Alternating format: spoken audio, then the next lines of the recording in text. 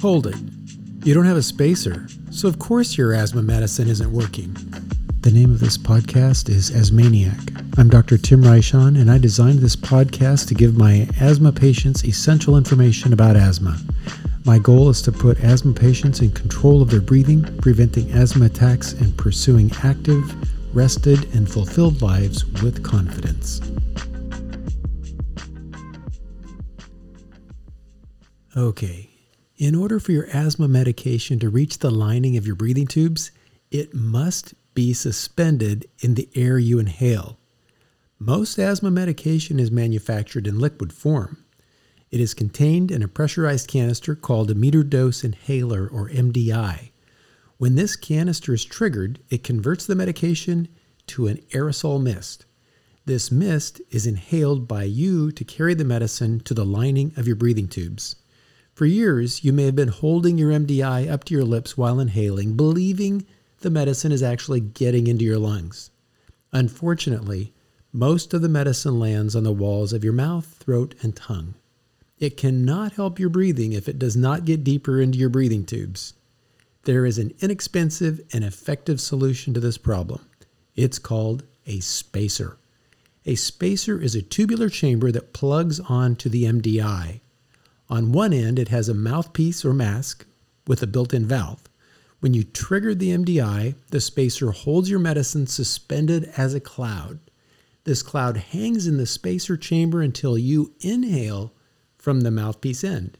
Because the medicine is suspended, it flows with the air you inhale down into your lungs where we really need to get it.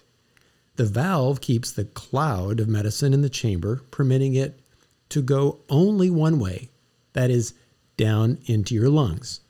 Quite often, patients ask if they can use a nebulizer to deliver their asthma medication. Once they were miniaturized in the 1970s, nebulizers became quite popular as a way to administer asthma medicine. They do have many limitations, though. The biggest problem is that they don't fit in your pocket.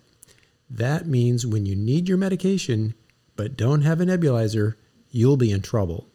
Most nebulizers depend on AC or battery power, which may not be available to you when you feel your asthma kicking in. They also require tubing to transmit compressed air to the medicine chamber. And there are many parts to keep track of and clean. In comparison, the spacer is simple, portable, and easily replaced if you lose it. And most importantly, research conducted in the last 5 years shows the amount of medicine reaching your lungs and breathing tubes is higher when you use a spacer than with a nebulizer. My asthma patients depend on their spacers. Where do you get one? I order the pharmacy to provide a spacer for each of my patients using an MDI medication. Spacers, a key component of excellent asthma care. If you're listening to me from asthmaniac.com, complete the subscription form on the right if you'd like to get an email when I post a new podcast and blog entry. And thanks again for learning more about your asthma. Asthmaniac is all online, all about asthma. Your go-to for asthma doctor visits, asthma medication refills, personalized asthma action plans, and asthma education. Asthmaniac.com.